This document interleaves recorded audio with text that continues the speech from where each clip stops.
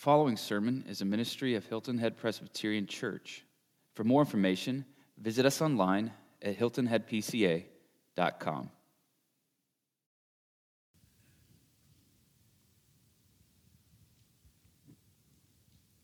This morning's scripture reading comes from Acts 20, verses 17 through 38. If you're able, please stand in reverence for the reading and hearing of God's holy word. And if you're unable to stand, join us now in lifting your hearts. Now from Miletus he sent to Ephesus and called the elders of the church to come to him.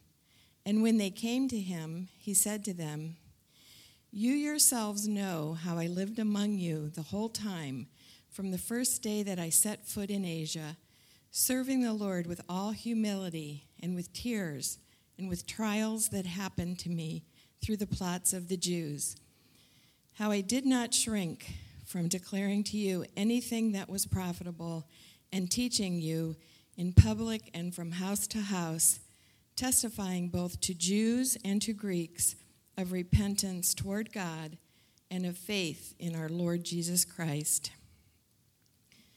And now behold, I'm going to Jerusalem, constrained by the Spirit, not knowing what will happen to me there, except that the Holy Spirit testifies to me in every city that imprisonment and afflictions await me.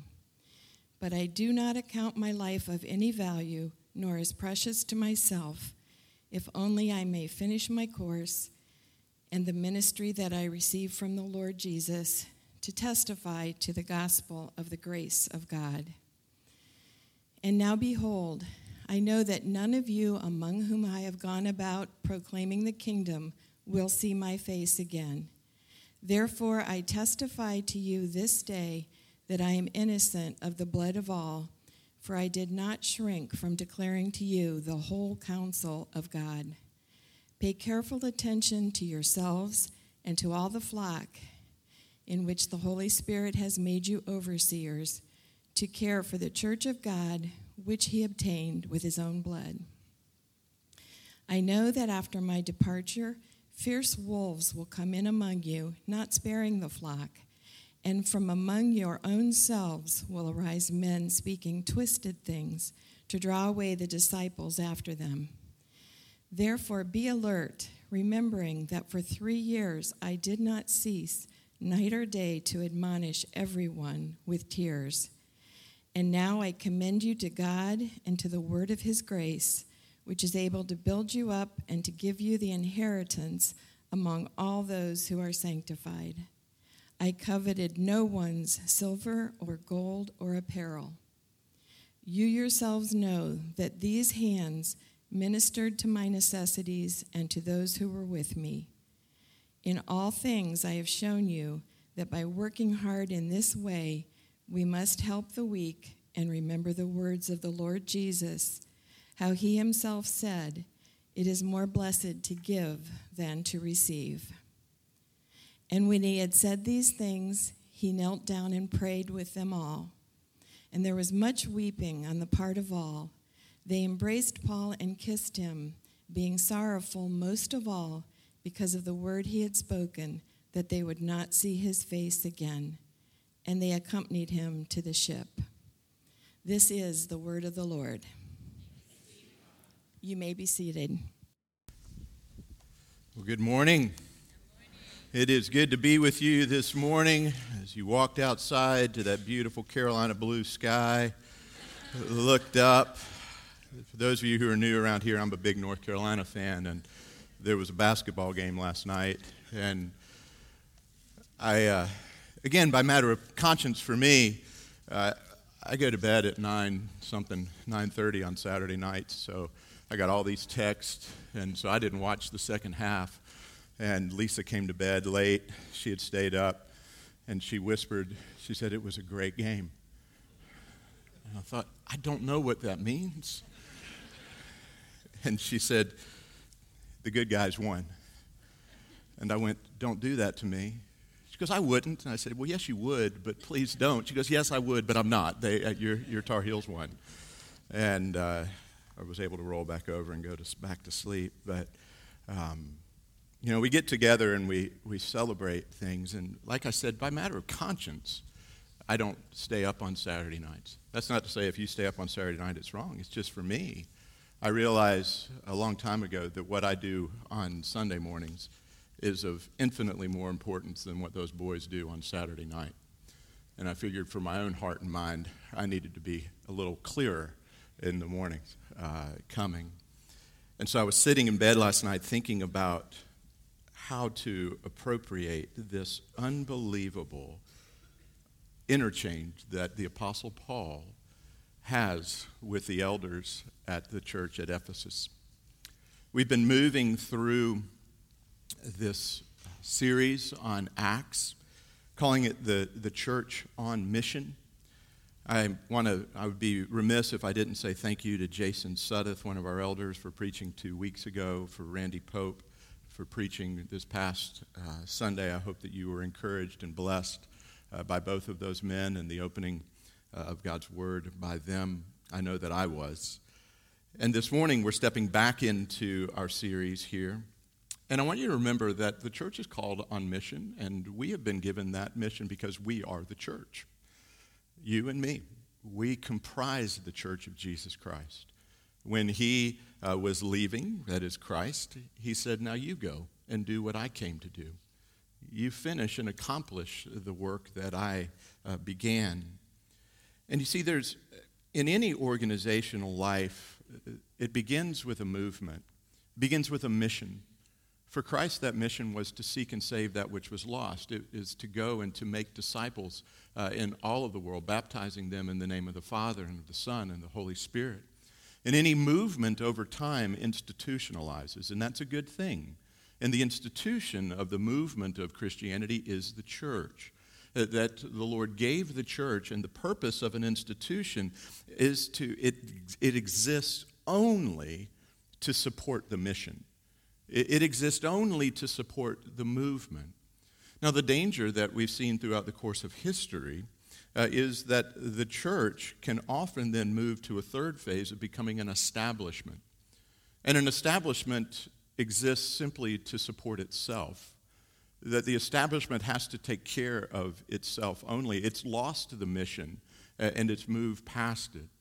And friends, the work of the church, our church, is constantly to fight against being an establishment, where we do everything to make sure and to propagate Hilton Head Presbyterian Church, to make sure that we're a great thing and that we're doing great things, and then we fail in accomplishing the mission.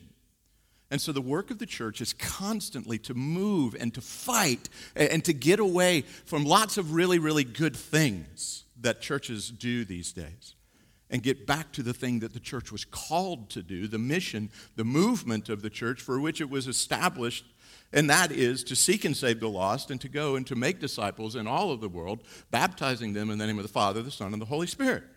And so we're going back to that establishment here, that movement of the church here, as it began to do that. And in today's passage, we're moving quickly through the entire third missionary journey of Paul. Jason, a couple of weeks ago, began it. Paul was going back out. He went back into Asia Minor. He had come to this big city called Ephesus.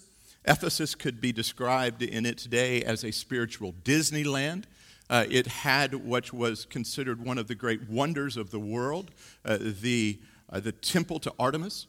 It was supposed to be one of the most glorious structures ever established.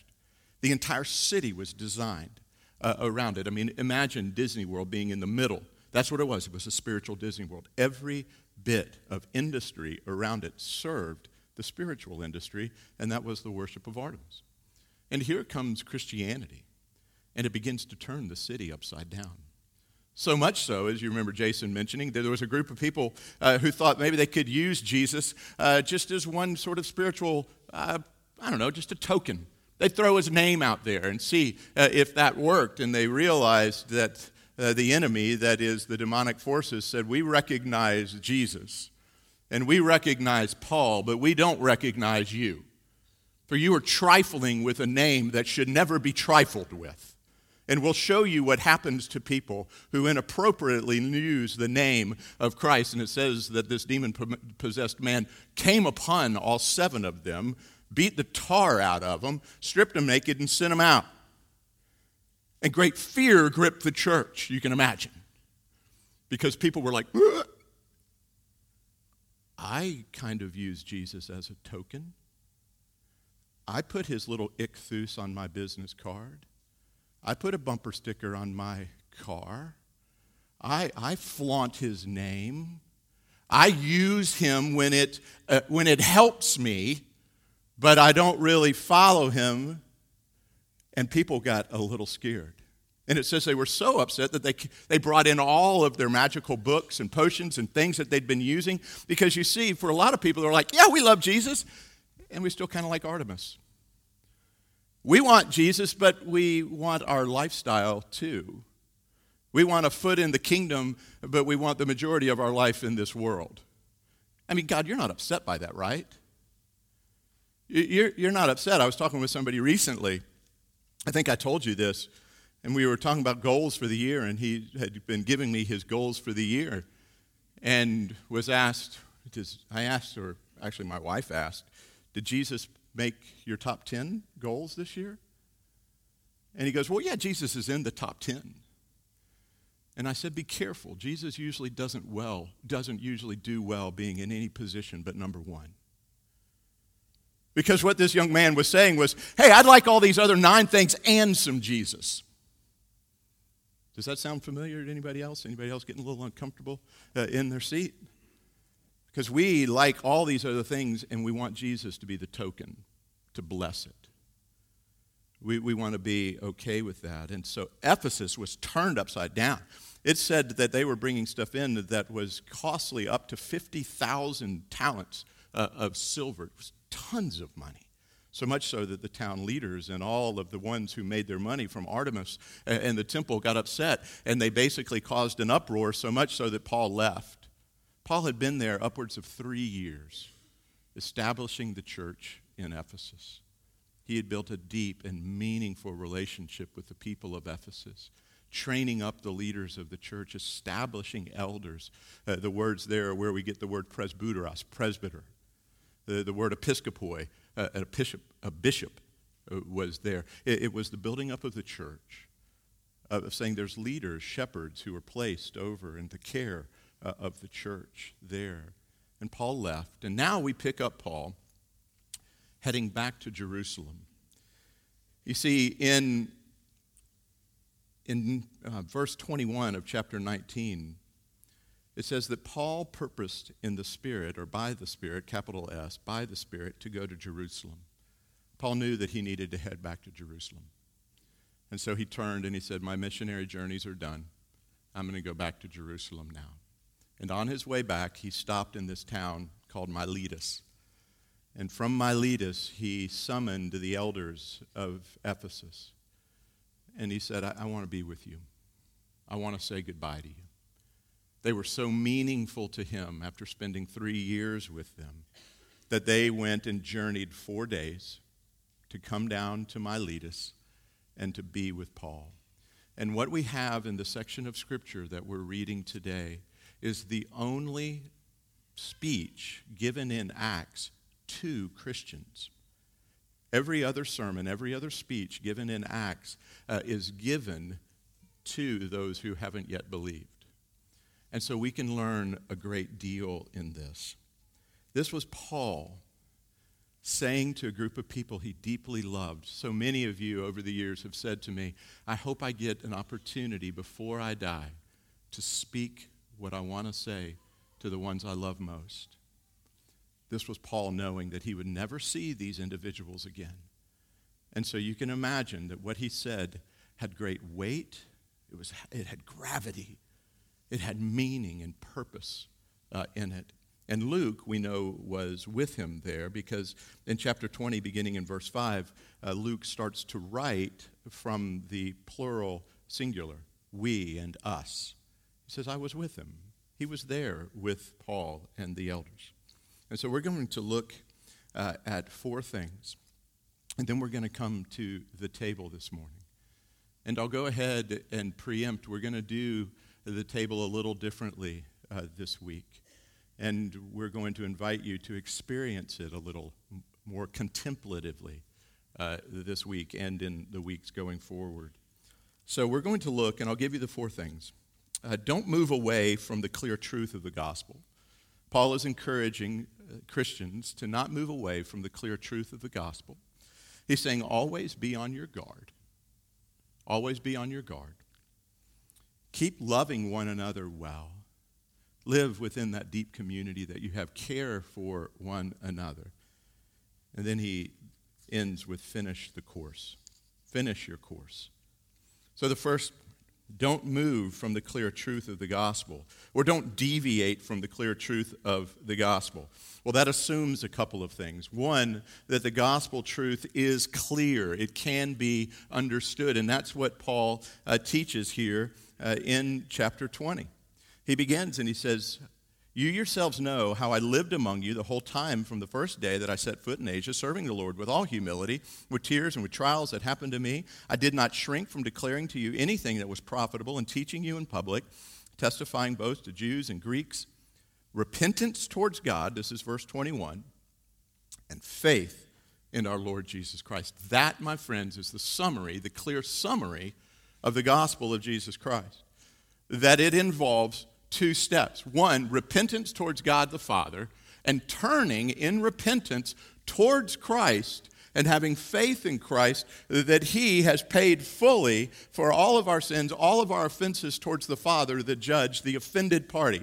Christ isn't the offended party, by the way. God the Father, the judge, the one who entered into covenantal relationship with Abraham all the way back in Genesis chapter 3. If you're new to the church and going, who? Last week, Randy spoke about God works in representative communities. And that's a good thing and a bad thing. That all humanity fell in Adam, and some would go, that's a bad thing. But the good thing is the covenant that God made was through Abraham, and that all who believed through Abraham and now have faith through Christ, representative. And so in chapter 12, God entered into a covenant. And a covenant basically says this. The greater party, that is God the Father, speaking to the lesser party, that is Abraham, says, if you obey these things, if you do these things, if you follow all of these covenantal rules, then you will be blessed. However, if you break them, then you yourself will be broken. If you break the covenant, you will be split. You will be destroyed. You will be crushed. And God realized in chapter 12, by the way, of Genesis, you need to go read it, that Abraham stood no chance. And so he put Abraham to sleep, and Abraham was asleep, and through a vision he saw what took place, that God split bulls and rams, explaining and showing blood has to be spilled if you break my covenant. And I know that you will, so therefore I'm going to have to uphold my covenant with my own. That he sent in Christ, and it's Christ who moved through. And it was God the Father making a covenant where sleeping Abraham, us, his descendants, unable to do it on our own, he said, listen, you will never be able to get the benefits of this covenant by doing your work. You're too broken, you're too fallen, you're dead in your sins and trespasses, your hearts are hard, you want just a little bit of me and not all of me, and I don't deal well with that kind of stuff. So here's what I'm going to do. I'm going to send my own son. And he's going to perfectly obey. He's going to do it right. And then he's going to do this unbelievably incredible thing. He is going to take his perfection and his righteousness, and he is going to offer it to me, the offended judge, on your behalf, the offending party. And so what we have to do in the midst of this is to go, Lord, we messed up. Anybody mess up this week by God's standard or yours? We all mess up on a standard. The beauty of our standard is it changes. Oh, I messed up, let's just change the standard a little bit. It makes me feel better. God's standard never changes. And so we have to look and go, that's what Paul said. I taught you repentance towards God the Father, that you have to repent. And remember that repentance is a turning away from, but also a turning towards. What do we turn towards? We turn towards Christ. And we see in Christ him going, good, because I've already done it for you.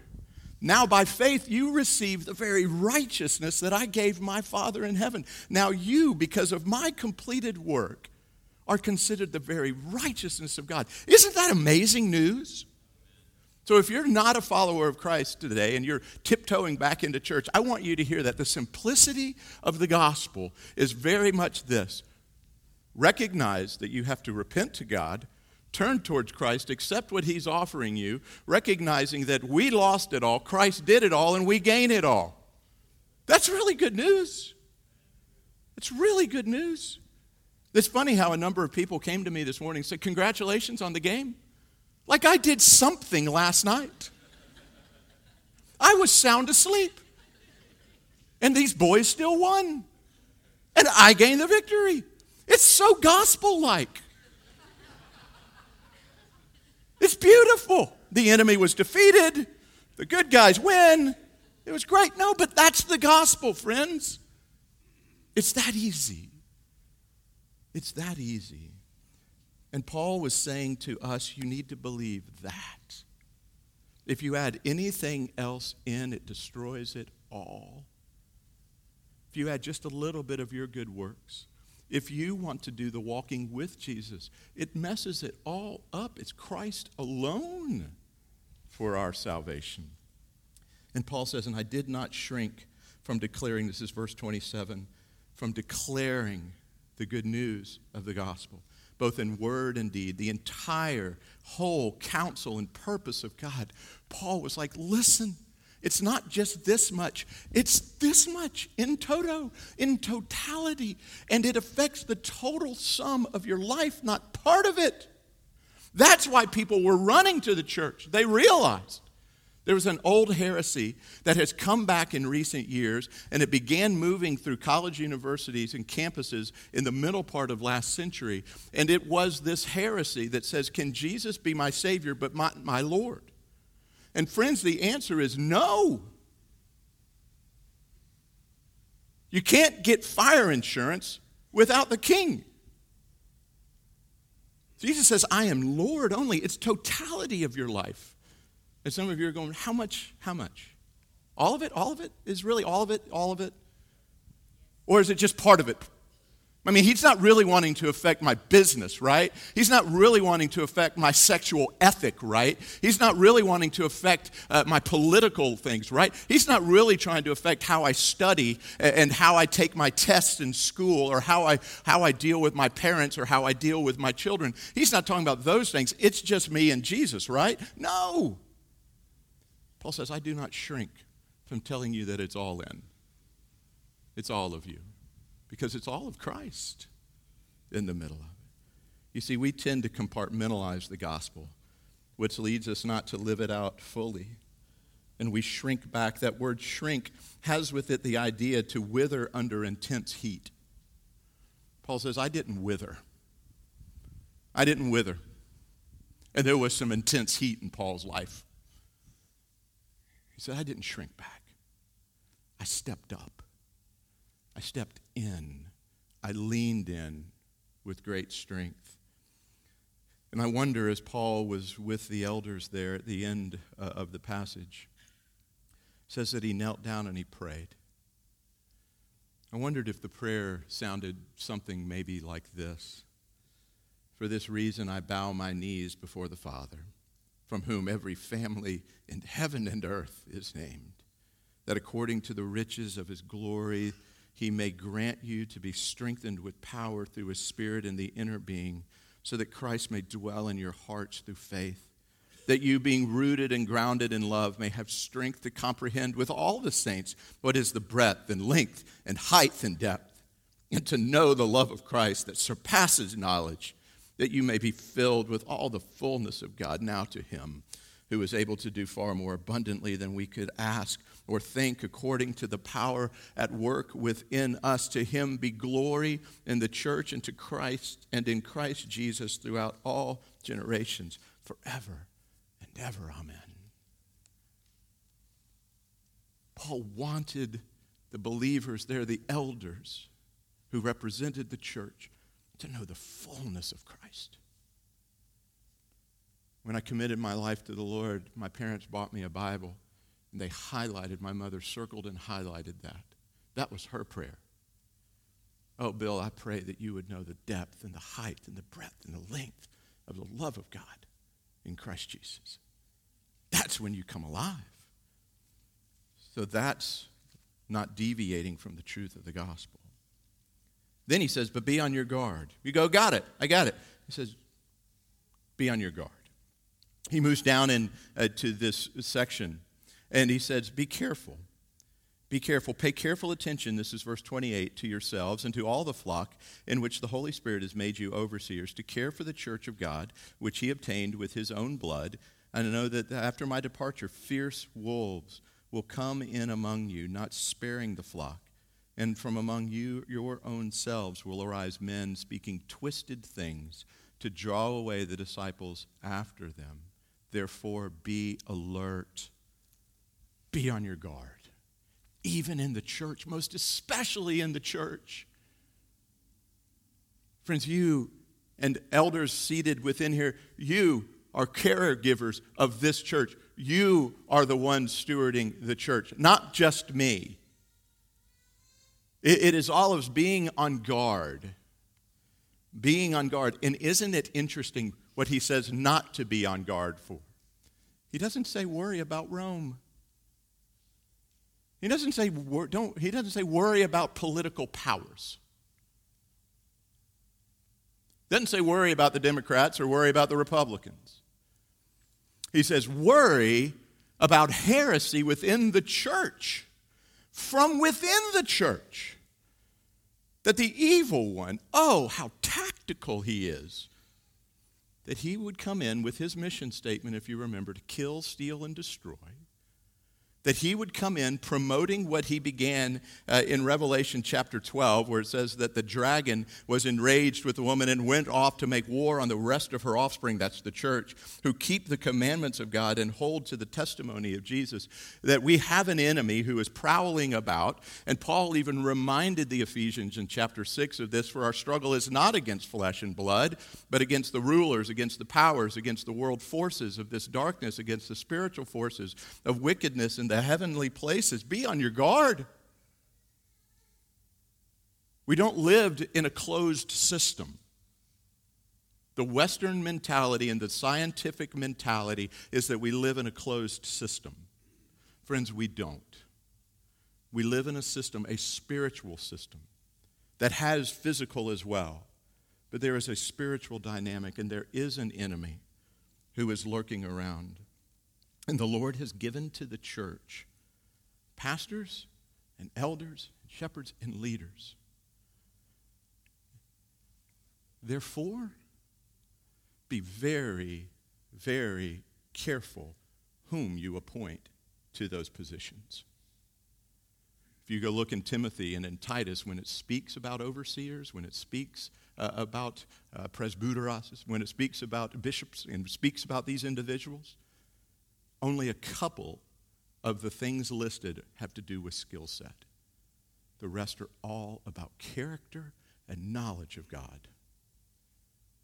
Because those individuals set in the church are the ones who are supposed to discern and to help care for the church. And so what you should be doing as a congregation, by the way, is continuing to pray for the leaders of this church, for spiritual discernment, for protection. When people ask me and they say, Bill, how can I pray for you? My response is always the same. Pray for my holiness. Pray that I would not deviate from Christ in the way that I live or what I believe about him. Because if I do, then you get damaged. And oh, wouldn't Satan love? He loves to take down shepherds. If you want to pray for me and pray for pastors, if you're not from here and you're going back to your church, pray Saturday night. Most intense battles in the homes of ministers and those who work within the church is on Saturday night. Because if he can nullify us on Saturday night, we step in on Sunday morning not feeling like we can do much. And Paul said, always be on your guard. False teachers will influence the church. And friends, he calls them savage wolves. He has no good words for these individuals. Go read his letter to the Galatian church, which was just up the road, by the way. They all would have read these together. He said, if you hear somebody preaching a different gospel that is deviated from the gospel that I've told you about, may that individual emasculate himself and be cursed and thrown into hell. For there is no other gospel. That's how much Paul cared about the gospel. And what we've watched in the church, in the world today, is the church has moved off center. We go, yeah, but they still mention Jesus. But which Jesus? If it's any other Jesus but this Jesus, then it's not Jesus. If it's any other gospel but this gospel, then it's not the gospel. And anybody believing in a not Jesus and a not gospel is damned. That's why Paul says, be careful, there's an enemy. And he wants to attack our church. One of my first conversations with the session of this church 10 years ago, last month, was how to get rid of me. Because I wanted them to know, if I ever move away from center, get rid of me. That's your responsibility. But you've got to know center well enough to know when somebody's not on it. Friends, the message of the gospel within the context of the church is imperative for the mission of the church, which is to go and to make disciples of Jesus Christ. If we get off here, we get off a long way down the road.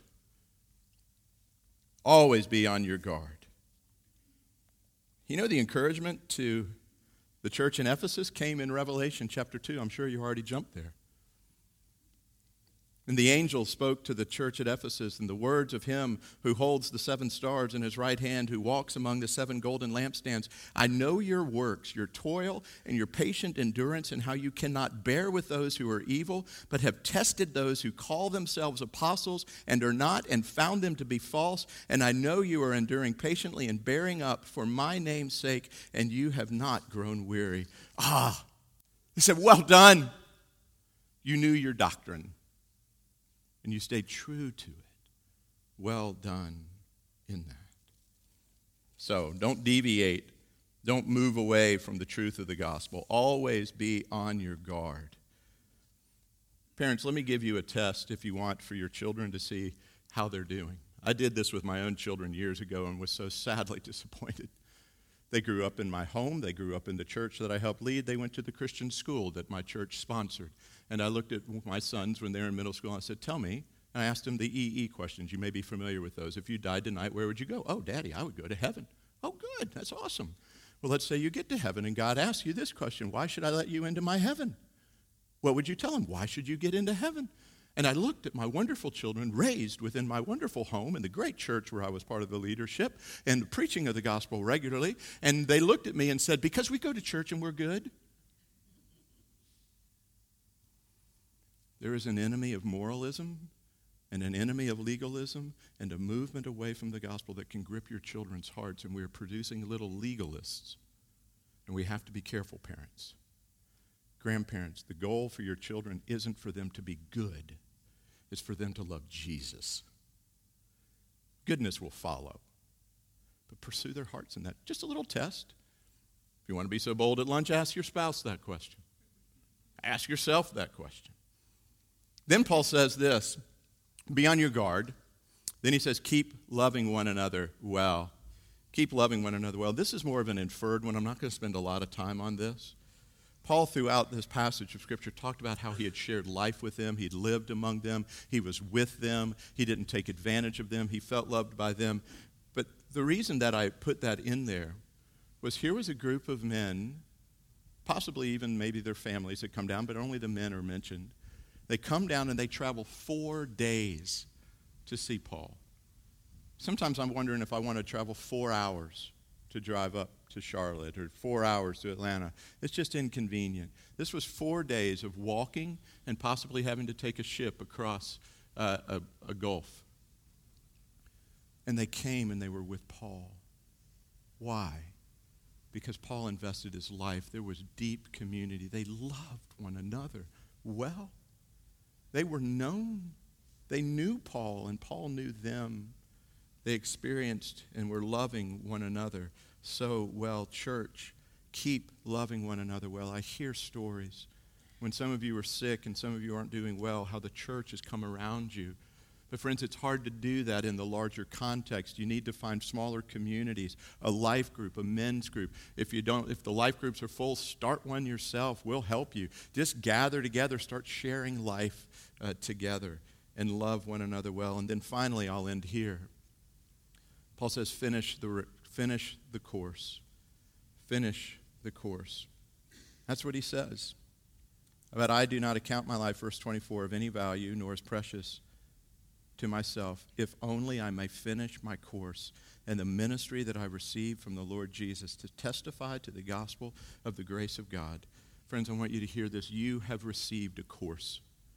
You've received a purpose in life. You've received an assignment. You've received something to do. So many of you are sitting around, I just don't know what my purpose is. I don't know what God has for me. Friends, here's what it is. Live in light of the reality of the gospel of Jesus Christ. There's a young girl from a previous church. She's in her mid to late 20s now, and she's serving the Lord over in the UK, reaching all the immigrants who are coming in from the Middle East and sharing the gospel with them. And I got her email recently, and I wrote her back just to encourage her. I haven't seen her in years, but she had come through a new members class when she was just a teenager, and I had been teaching her, and I said, way to go, you're doing so well. And she said, Pastor McCutcheon, I still remember one thing that you said, and you asked us a question, what's the chief end of man? And she said, I realized at that time I learned the answer, that the chief end of man is to what?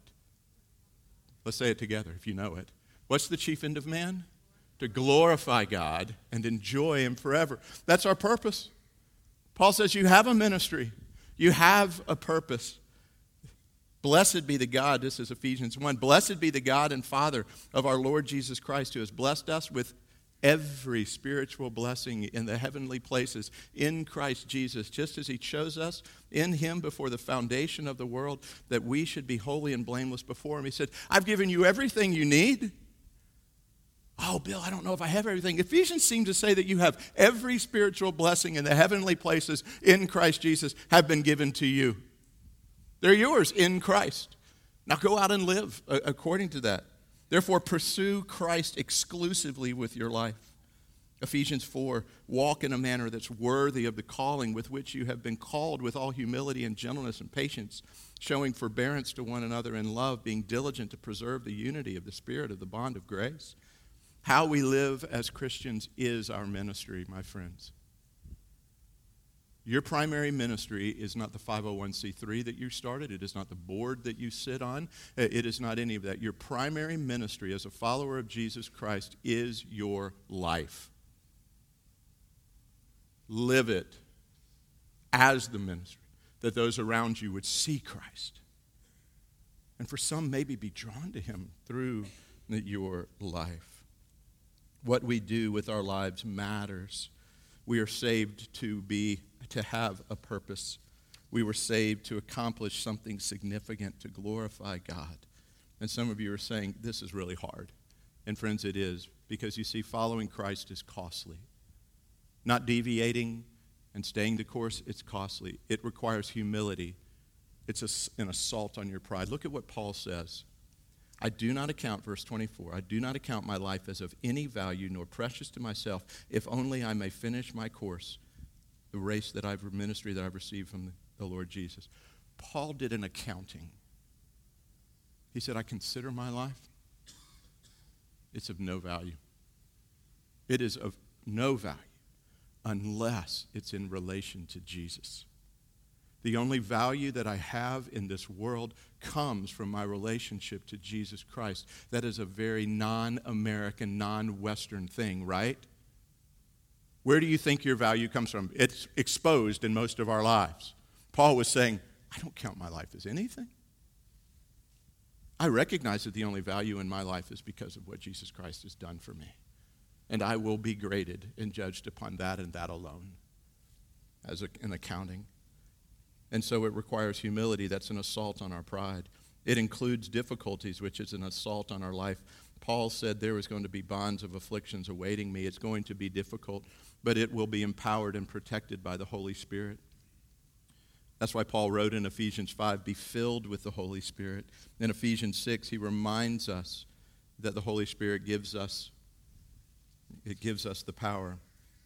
And then the last thing within that, Paul says, don't get distracted. Stay the course. Stay on target. And the reason I bring this up, because if you read the last part of Revelation chapter 2, when the Lord comes and he considers the church at Ephesus, he starts with saying, you did really well theologically. You did really well with your theological framework, but what you experienced was mission creep. You got away from what you were really called to do. But I have this against you, that you've abandoned the love that you had at first. Remember, therefore, from where you have fallen, repent and do the works you did at first. If not, I will come to you and remove your lampstand from its place unless you repent. Friends, we're called to be on mission, to love one another, to share the gospel. It doesn't matter what else we do. That's what we're called to do. We come to this table today, and I'm so thankful for this table because, you see, Christ, he didn't get distracted. He was offered temptation by the same enemy that we were offered in the wilderness. The enemy came and says, what about power? What about influence? What about your name? And he said, no, I'm going to stay the course. He said, because I'm coming to give my life as a ransom for many. And some of you are sitting here today and you haven't committed your life to Christ. You haven't repented. You haven't looked to the Father and recognized that you've held him in contempt. And you haven't turned to Christ. And so the invitation around this table today is do it today. Do it today.